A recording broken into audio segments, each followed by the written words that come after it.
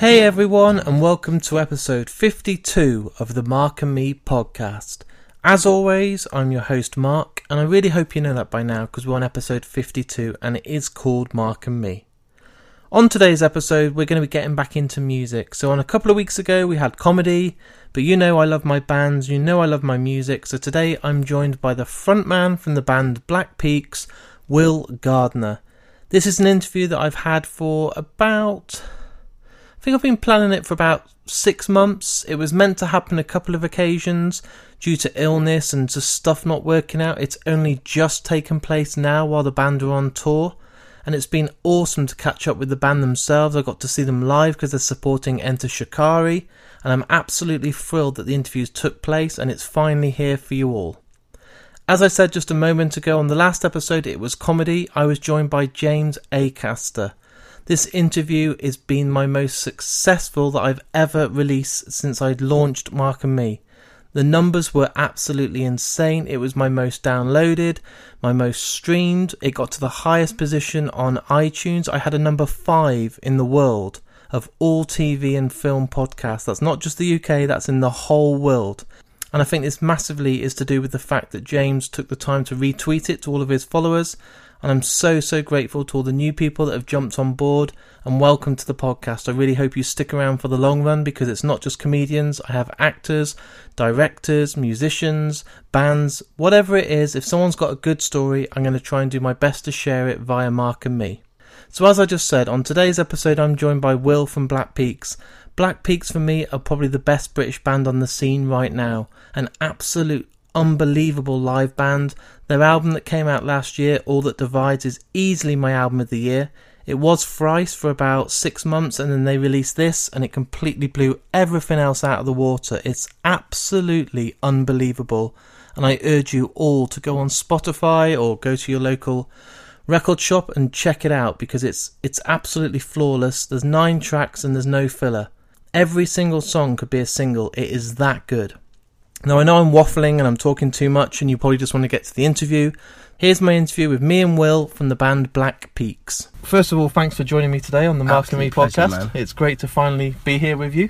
That's an honour. Right now we're in the tour van, which is nice ambience. It's a little cold, but it's alright, isn't it? For those first-time listeners of the podcast that are checking out Black Peaks right now, I want to take it back right to the start. Mm-hmm. And what was it that made you decide to actually form a band? Well, I was already in another band, and I don't actually usually really talk about this, but I've been in this other band for just under 7 years, and they were called Lithargy, and it just got a bit stale. We were like prog metal band, and they kicked me out. Shit. Actually, yeah, because they said I couldn't sing, and it just got I was completely shocked because we've been doing it for ages and I've been they've been going for 10 years and I've been in it for 7 of them, and like this new bass player came in and he just kind of thought he was I don't know, it was very complicated, but like basically he kind of became a bit of an ego and he wanted what was right for the band, and to be honest, it was probably the best thing for them and for me and stuff. And then, they kicked me out, and then I was just so shocked because it had been such a huge thing, and it felt like a waste of 6 years, you know. Yeah, it's a long time, isn't it? Like to then say sorry you can't sing. It's like, well, I've been doing it for 6 years. What was I doing before? Like, what suddenly changed? And they went really tech and wanted to become the new Yes. Right. And yeah, the day afterwards, literally the day after that, like I put up a statement on Facebook saying I'm pissed off, blah blah blah blah blah, and then Andrew from Peaks, well, what is now, called me and said, hey man, like you probably don't remember me. Oh no, he messaged me on Facebook first and was like, I heard about this, you left, we'd love for you to come and have a jam and check out our music, we're a really big fan of your singing. Awesome. I was like, oh, that's amazing. And at first I was just so angry and I didn't necessarily really want to do it, and then we went and had a jam, and they were just so good. Yeah. The three of them, Andrew, Joe and Liam, had been jamming for 6 months, and they already had like 5 structures of kind of like songs, and it was way more like techie kind of Mars Volta back then when we first started, and I just dug that like, big time, but they were just like, just do your thing and we'll kind of work around it. And I started what I still do now, which is like, they write some of the musical bits, and then I will kind of chop it up a bit and try and make it work a bit more around what I do. But then I made it much heavier. Yeah.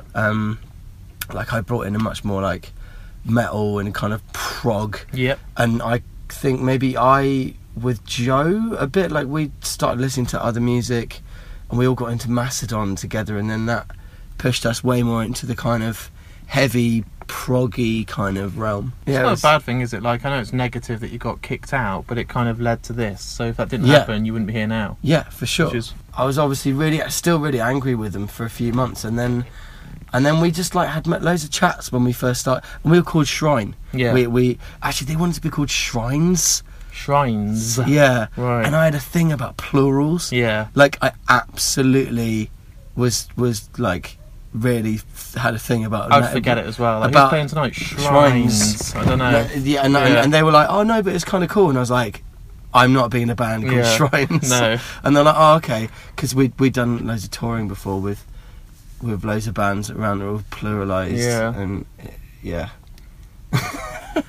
So when you were obviously growing up, and you said then you as a band listening to stuff like Mastodon, but what was your favourite sort of bands growing up that shaped your music taste? It must be stuff like Tool and... Yeah, I mean, but I got into them very late. Yeah. I got into Tool when 10,000 Days came out. For me, like, I think the first, like, rock music, and I know lots of people would probably say this doesn't count, but early Red Hot Chili Peppers was what, like, kind of, I was into funk and like James Brown, and because I'm a saxophonist as well. Yeah. And so I got really into that kind of stuff, and my first proper band played Chili's covers, and that was like how we kind of got into playing rock music. And then that was when I was like 14ish. Yep. And then when I was 15, I properly discovered Slipknot. Right. And Slipknot and Mudvayne and all of that era that was sort of Kerrang sort of. Yeah, I mean, I didn't actually get Kerrang at the time. I just loved the aesthetic and how dark and like kind of, it was very disturbing stuff around the time. Like their whole thing was so violent, and like being a kind of moody teenager that didn't really have a good time at school, it just really like resonated with me. Yeah. And that's what kind of got me into it, which is all very technical and stuff as well, and just like that really got me into that stuff. And then I think I got into, follow after that, Sixth, like my favourite band at that time. But that was kind of the main thing, and I really didn't like the emo stuff. No. Around that time, you preferred the much heavier stuff. Yeah. Yeah, that's good. Yeah, there was a real like, if there's any like younger people listening, it was, I think it's all a bit more friendly these days. Yeah. Like between the scenes. Definitely.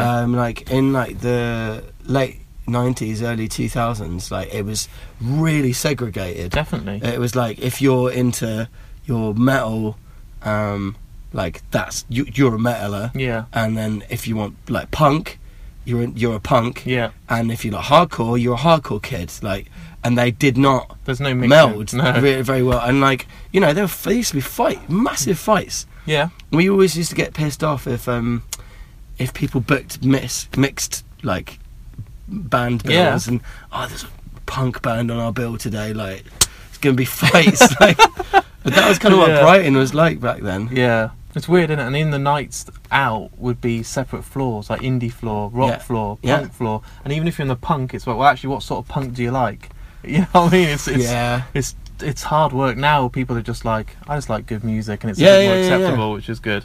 Yeah, for sure. So then obviously you brought out your debut album, Statues. Mm-hmm. How was recording that? I mean, the pressure of releasing your debut, at the time I suppose it must be a lot different to reflect now, but at the time you must have been like, fuck, this is our statement, this is trying to say we're Black Peaks. I mean, we were still Shrine, Yeah. but no, we weren't. I'm sorry. We did our first big tour just before we did that record, Arcane Roots, R.I.P. I was going to say I missed those already. Yeah. It's too soon to talk about that. I know. They're super close friends of ours. It's really, and we owe them a hell of a lot. Yeah. They really kind of put us on the map. But we did a tour with those guys all around the UK, and then we went straight into the studio. But it was tough. I'm not going to lie. Like, we were really excited, but there was it was very different to how a lot of people kind of go and do their first album. I mean, the money that it takes to go and make an album is hard. Yeah. To like not make a kind of demo, to actually go to a real studio.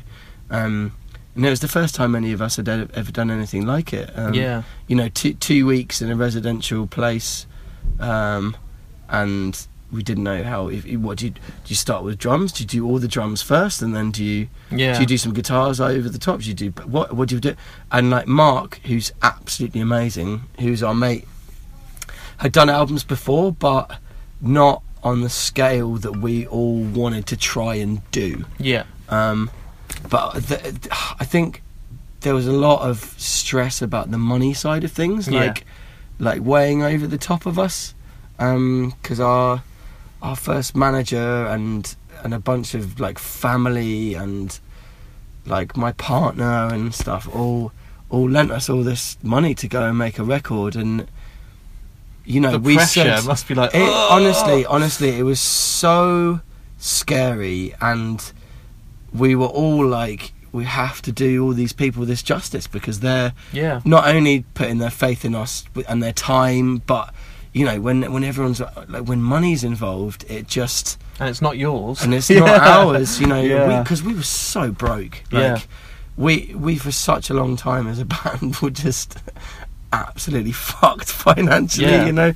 And I think not many people are aware of that with us, particularly. That it's never been easy for us financially, and it's the one thing that's always held us back. As it is with a lot of bands. But I think people have seen over the years that, you know, going away and making an album at that studio, and then the Radio 1 stuff that happened afterwards, and this band appeared from nowhere, and but you know, financially we were all still trying to figure out at every stage of that, like how do we still pay our rent, how do we eat. You know, the first smaller tour we did ourselves, like there was a few days where a couple of us actually completely ran out of money. Had nothing, and one guy was like, I haven't got enough to eat for the next 3 days, so unless we sell some t-shirts, so I'm just not going to eat. I'm just going to do water, and if there's tea in the venue, I'll have some tea. And I luckily had a decent job at the time, and was like, no, like, come on, we're a team here, and we used to be way more individual and have a kind of a bit more. It was before you realised that we were all a team, and if one person isn't eating and is miserable and can't play properly, then the knock-on effect is huge. And you're only as strong as the rest of you, you know. And the thing is, like, what's weird is people's perception of stuff. Like, some of the bands that I grew up listening to, Hell is for Heroes, 100 Reasons, Reuben, they all worked. They all worked full time, even on their second and third album. People expect like they're like Biffy Clyro that are millionaires now and playing all over the world. It's not like that. These bands that are on their second and third album are usually working in Waitrose or trying to do some hours at the bar in the weekend, and people don't realise, oh wow, they're in Kerrang on Radio 1, that's it now, they're millionaires. Not at all. No. It's not the 80s, guys. No, sorry. not at all. I wish it. Well, I don't wish it was the 80s. That would suck. The 80s music was rubbish. The films were good. Yeah, films were great. Music wasn't very good. But money was great for bands. Yeah, well, for making really bad music. Well, the thing is, people used to buy records then, so Yeah. people would actually pay for CDs. Yeah.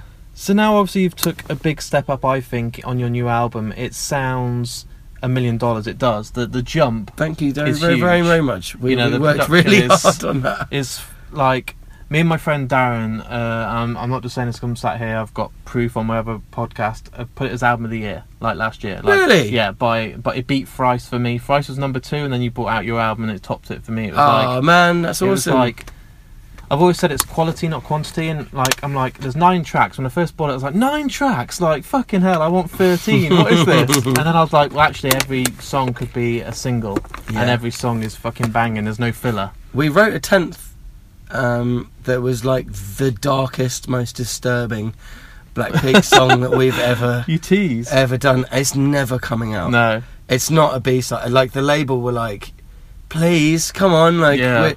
we want to hear some more stuff, and it just wasn't.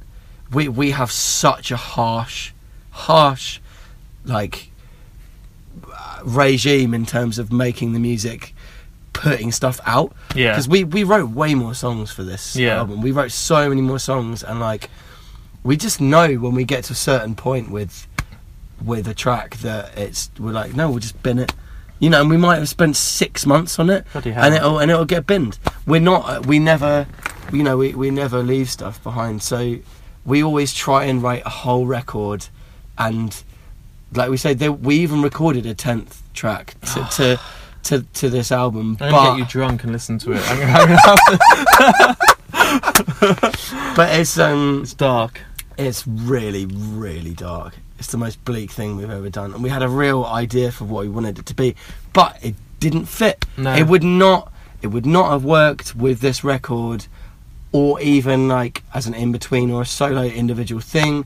We talked about it so much, but it was just never meant to be. That's fair. And we wanted to do a video for it, and we had ideas. And then when you step back, and if you imagine, you've got like this finished we had the other tracks from 1 to 9. Yeah. We recorded it in order. Yeah. We knew exactly what was going to happen where.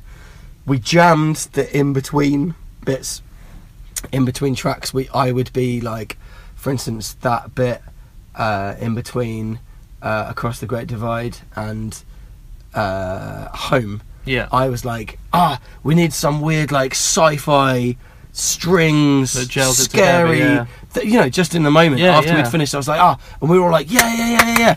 Get the effects pedals out, experiment for a while, and then we kind of jam those bits. But then we had this other song. So imagine Yeah. we get to track 9, and you've got to the end of Fate, Yeah. and then you're like, It finishes nicely though, doesn't it? It just wraps it up. Yeah, it's done. It's wrapped up, and then Yeah. we were all like, it's not going to fit anywhere else on the record, and that was it. We were like, well, it's never coming out.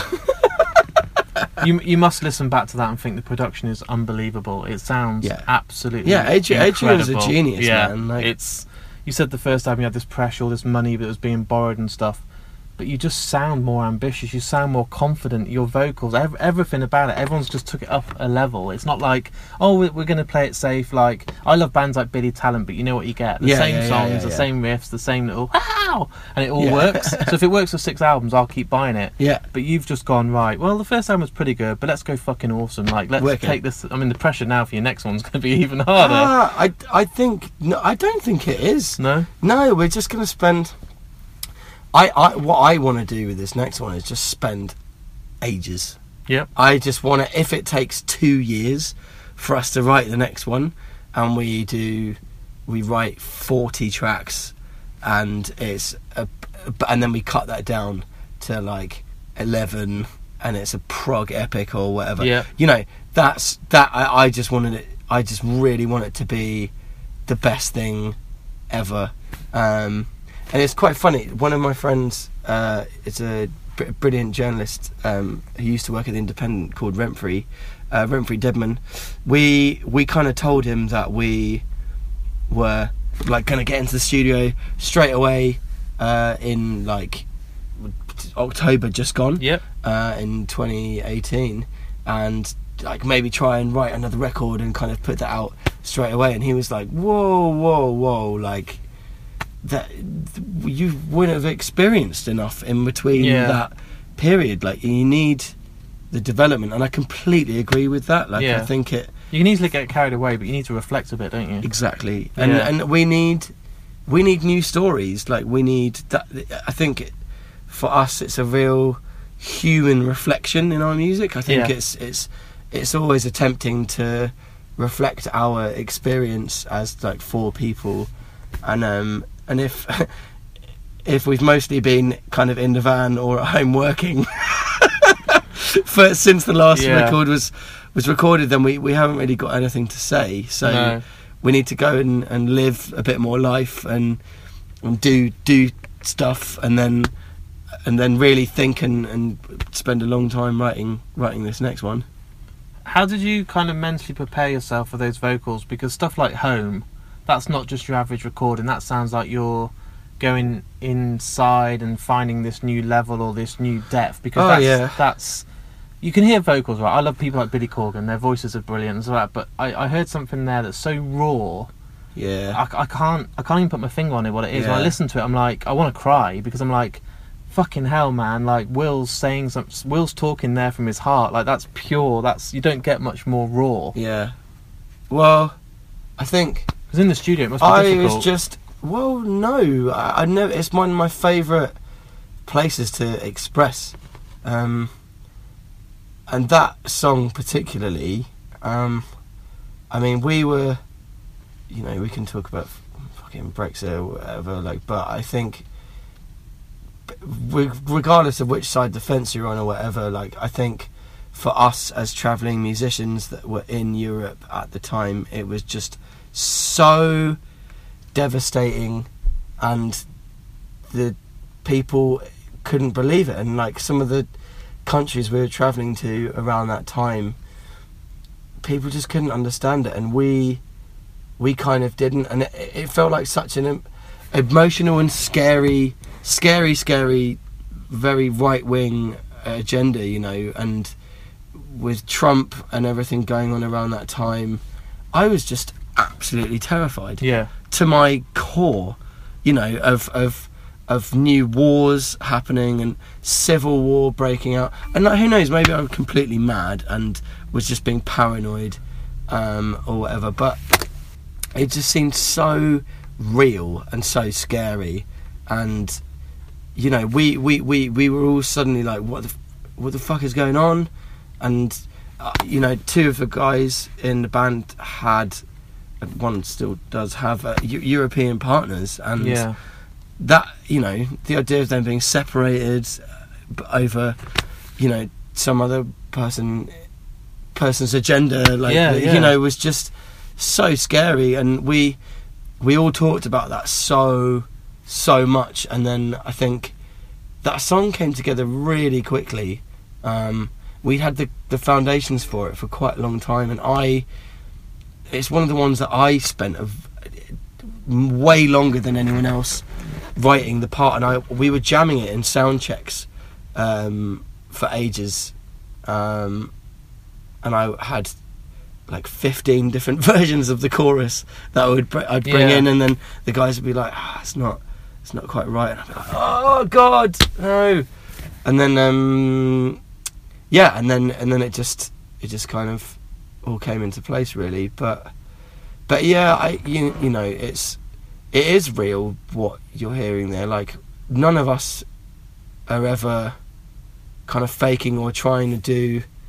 It's my favourite thing about this band is like, it's real. It's real, and it is our expression, and it's our kind of feelings, and like, but everyone cares about every little bit of it so much that it makes it really hard work sometimes, because we don't always see eye to eye, and like sometimes you're giving it all, but it's not enough. Yeah. And that's really hard. And recording that, the whole new second record was amazing. a real like journey, and I was really ill. I didn't drink for the whole 2 weeks, which is very unlike me.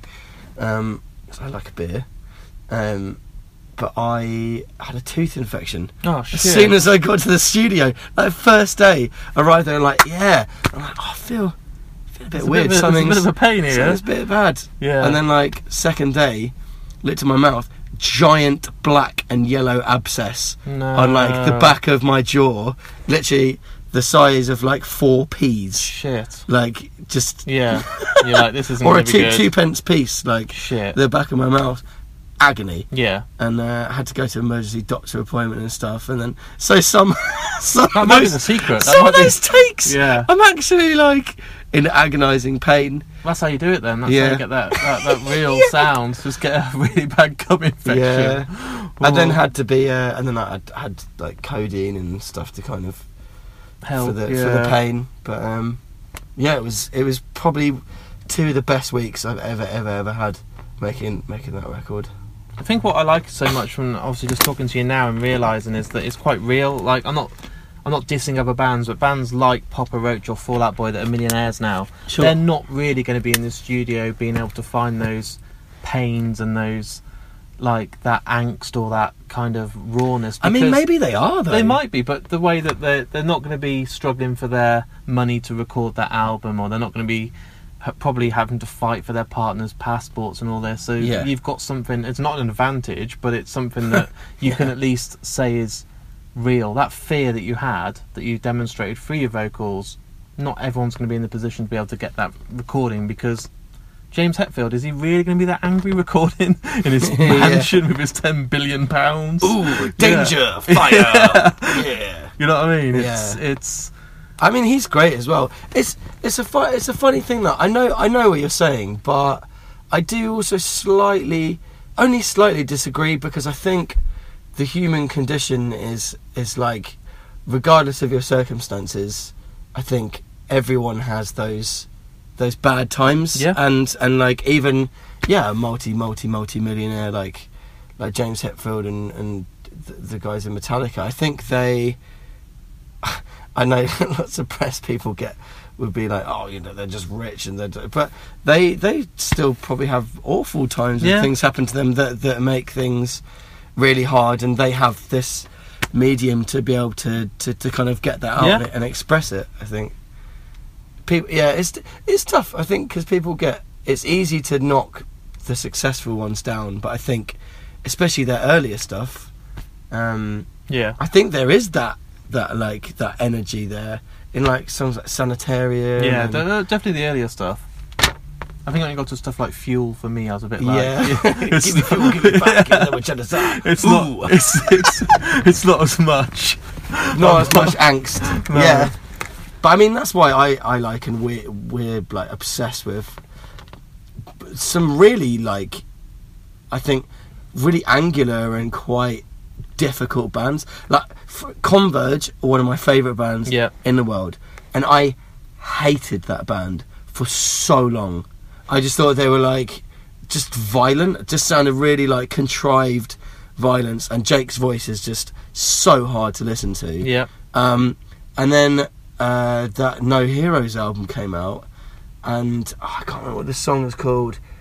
Oh man, it's just one of the really slow grinding tunes, and I didn't realise they had that in their arsenal, and just the intensity of the emotion and the like weight of their sound on that record, and suddenly it clicked, and I was like, oh my god, where has this band been my whole life? Like this is, and I think we maybe don't sound like that, but that's kind of, I think, if we can ever reach that level or that height of kind of emotional intensity in our music, then we're doing something well. Yeah. The tail end of last year was great. You had your new album out, and I was, I follow you guys on Twitter, and I saw something about Perfect Circle, and I had to look again. I was like, what? Like in Europe, Perfect Circle and Black Peaks, and I was no disrespect, but I was like, fucking hell. You must have been even like more shocked. But how was that? Like sharing a fucking stage with Maynard and that must be just surreal. Yeah, it was. Does it even feel real looking back? Yeah, it was one of the most real things we've ever done. Not a lot of people know about this, but we. It was a very expensive run for both parties. Yeah, I won't go into too much detail, but to make it work, we flew in to each show with literally the bare minimum, like a guitar each, and like some cymbals and a bass drum pedal, and then hired some gear. Bloody hell! And then would turn up to the venues in like a little estate car. Bloody hell! Like arenas. Like 9,000 people or something in Oslo. Jesus. The coolest venue we've ever played. Yeah. I can't remember what it's called. But this, it's like people should check it out. It's like one of the only arenas in Oslo, I think. But it's like an old-fashioned style Colosseum. Wow. Like the main floor has about 2,000 people, so it's quite small. Yeah. And then it's like Wembley, but if you imagine you pulled the stands in at Wembley Arena, in and then went up.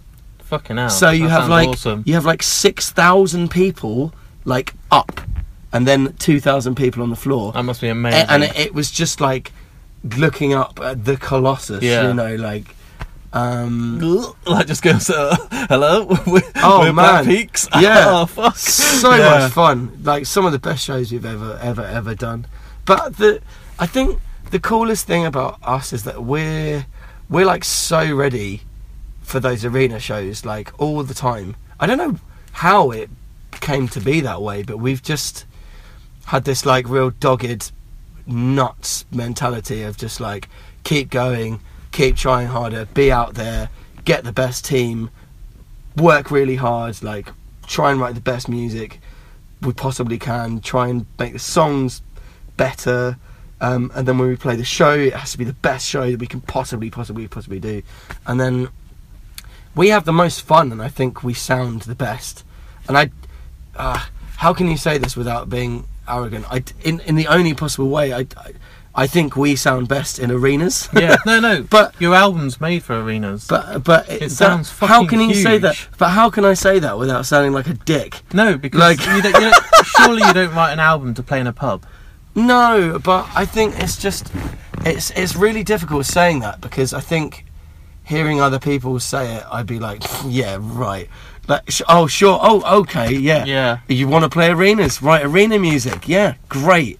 Good luck. Do you know what I mean? Yeah. But for some reason it keeps happening to us, and we've got, you know, we did System of a Down to 16,000 people the year before, and like Wembley with Deftones and all these things, and like, yeah, I think A Perfect Circle was one of the best. The big shows, like the actual shows themselves, were super fun.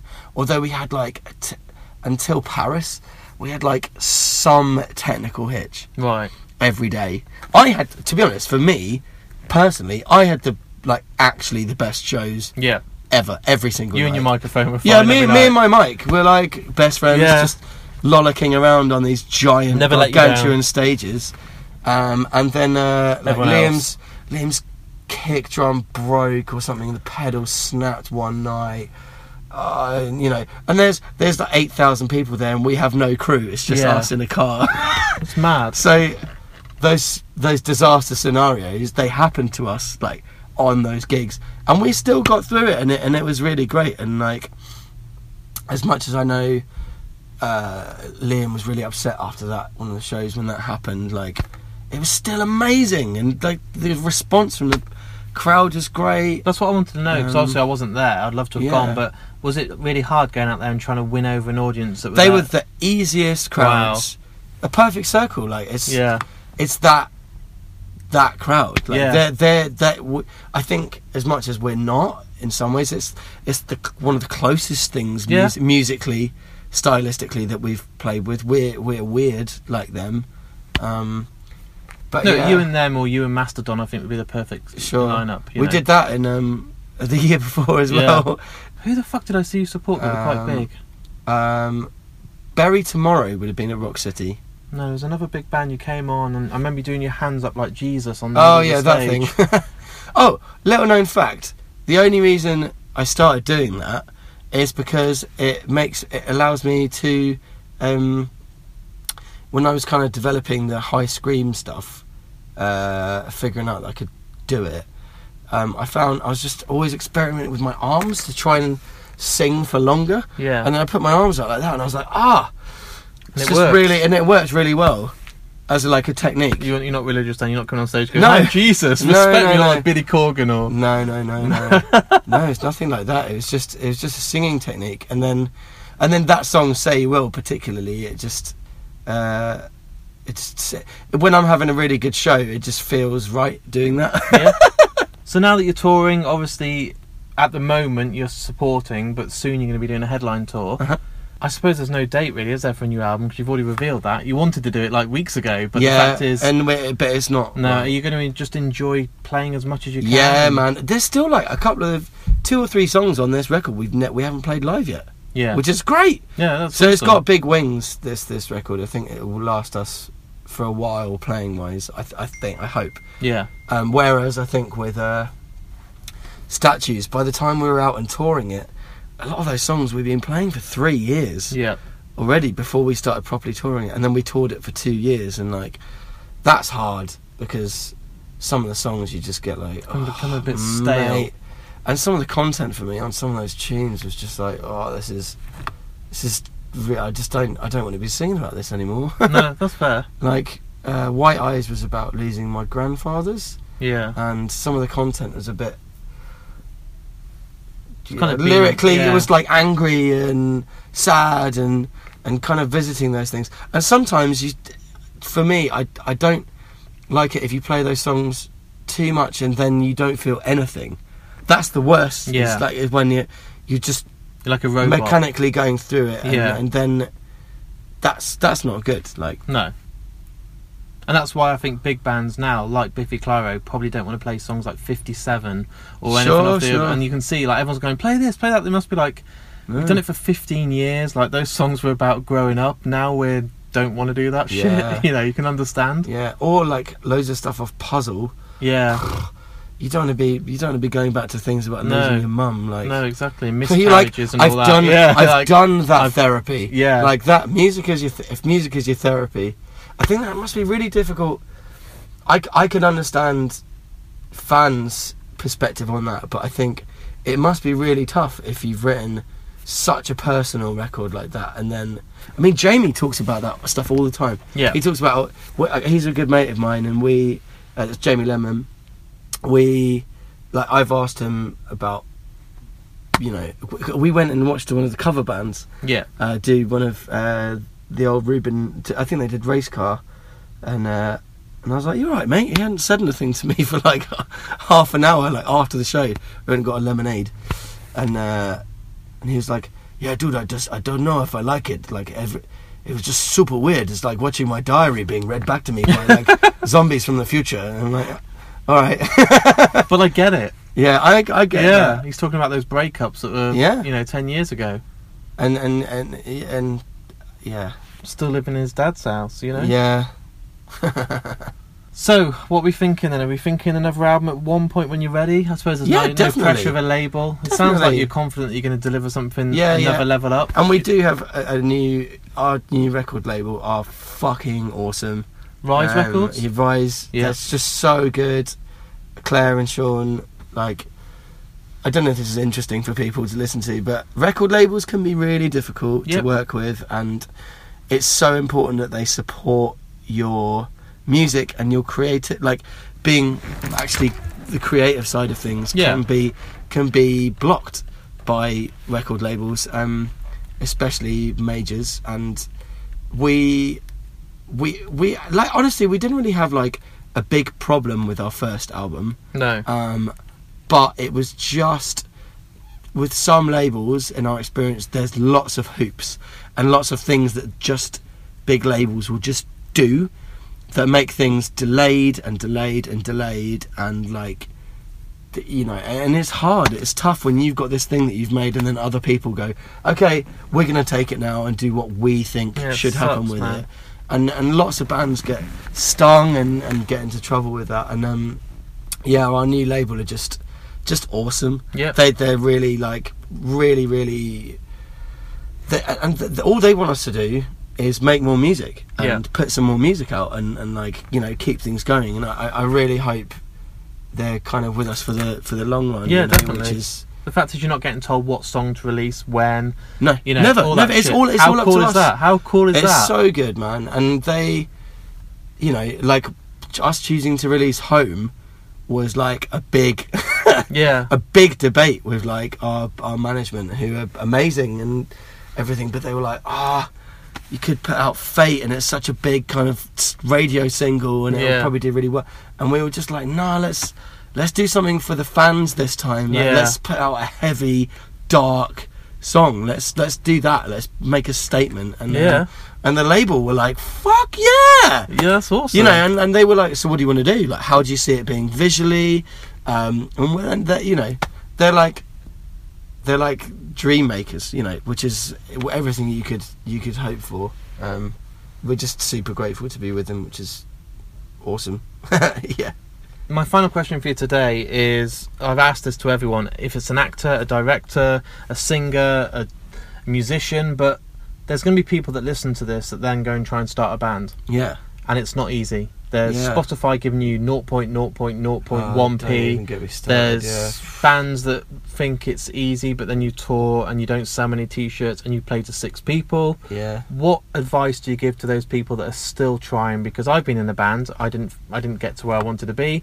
I accepted it, but there's people out there now that are trying, and it's harder. It's a harder world to try and get noticed. It's easier to get noticed because you can get on Spotify, you can get on YouTube, you can stream stuff. But it's a really good question. Tough, isn't it? Really good question. I know what I'm going to say straight away. Just be nice to each other is the biggest thing. Like, be kind, be professional, and work hard, and be true to yourself and the people you're in a band with.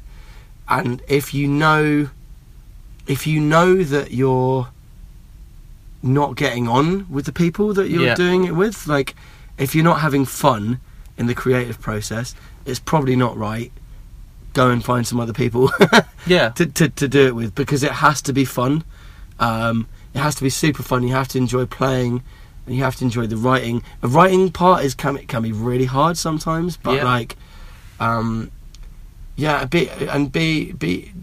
professional and work hard at playing your instrument, because there's lots of people that don't practice, and you do see kids out there that come out to shows, and like, understandably they're a certain age and they haven't been doing it very long, but like, you know, get your shit together. Be shit hot. Because the people like that inspired us were all, you know, we still completely idolise, and better bands like Mars Volta and Gojira and like, you know, like, we absolutely idolise those guys, and that, you know, if you've got an aim of being like that, and you have to practice so hard, but we've been lucky enough to meet those guys a whole bunch of times, and they're such nice, good people, and that's what you have to be these days. Is you have to be, because the idiots and the arseholes just don't get there anymore, because there's no time for it, and people don't want to work with them. Yeah, and you see those bands disappear really quickly. So, and the worst, it's always at the worst, at the bottom. Like when you're working your way up, it's always when it's the worst. That's when people treat each other like shit, because they think that they're better than they are. And we found, like, we were always really courteous, really civil, and you know, be nice guys first, and then I think that got us further than anything else. You know, before the music is just respectful. Be respectful. What I mean? It's a massive thing. Be nice to each other as human beings. Goes a long way. Yeah. just generally as well in life. That helps. There's just too many dicks. There's too many dicks. Should we leave it there? Yeah, definitely. Perfect. So there it is. As you know on Mark and Me, some of the guests I get are overseas, in America, all over the world, in Europe, but the ones that I can do that are in the UK, that are face-to-face, they have a better feeling. They're so much more relaxed, and I think me and Will just hit it off from the moment we met.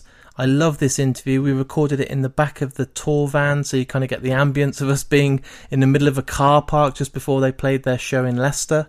What a great guy. Sometimes you're kind of a bit worried when you meet the people you respect so much, that you look up to and have such a admiration for, but Will is one of the nicest guys I've ever had the chance to speak with, and just a really lovely, down-to-earth guy. And again, I still think he's right now one of the best singers, one of the best frontman, one of the best lyricists, one of the best songwriters in the country, and Black Peaks are a band you have to keep telling everyone about, because they're not as big as they should be. They should be filling stadiums, and I just can't get my head around it, but they are only on the second album, and I do believe that they'll be, in a few years' time, absolutely huge, and they'll be on the main stage at some of these huge UK festivals. And, you know, if you can spread the word by listening to Mark and Me and you think, man, this band's awesome, get on social media, you know, share their album, retweet their stuff, go on Facebook, talk about them, tell your friends about them, because they really do need to be bigger than they are. They're absolutely awesome. And you're probably thinking, shut up, Mark, okay, we get it, but I am that passionate about this band, and seeing them live only last week,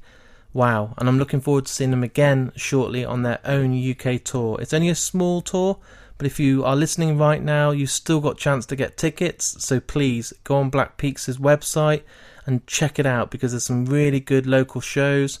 And just go and see them. It's the best way to be introduced to a new band. I took my friend with me last week, Nick. He'd never heard of them before, and he came away and was like, yep, we'll go to their headline show. And it just took one support slot for him to be convinced. On the Skip to the End podcast, my other podcast, I put this as one of my top recommendations of the year, and I've seen so many people that have took that on board and gone and bought the album or streamed it, and they've all took the time to kind of let me know that they love the album. All That Divides is out now, and they haven't paid me to say this. It is my album of the year. It's that good. But enough about me talking and kind of being so lovey-dovey with Black Peaks, but you can probably tell they do mean a lot to me. I also have another episode coming out only in a couple of weeks' time, and you know the score by now. I'm not going to reveal who it is. I'm not going to tell you anything more about it, but it's not going to be long. In the meantime, because of the James Acaster episode, I had to extend my bandwidth because so many people were downloading it. It's costing me quite a lot of money right now to host this podcast, so anything you can give back is much appreciated, and I do that via Patreon. And on this month's Patreon, I'm giving some more great Funkos away. I'm giving a t-shirt away, so just jump on markandme.com and there's a link on there. You can sign up for as little as something like $1, which is like 70p, and that's literally the price of a can of Coke. So if you can just give me that back, that will make a huge difference and give me more chance to get out there and do more face-to-face interviews like the one you've just heard. Also go on my page to get access to my Twitter, my Facebook, my email.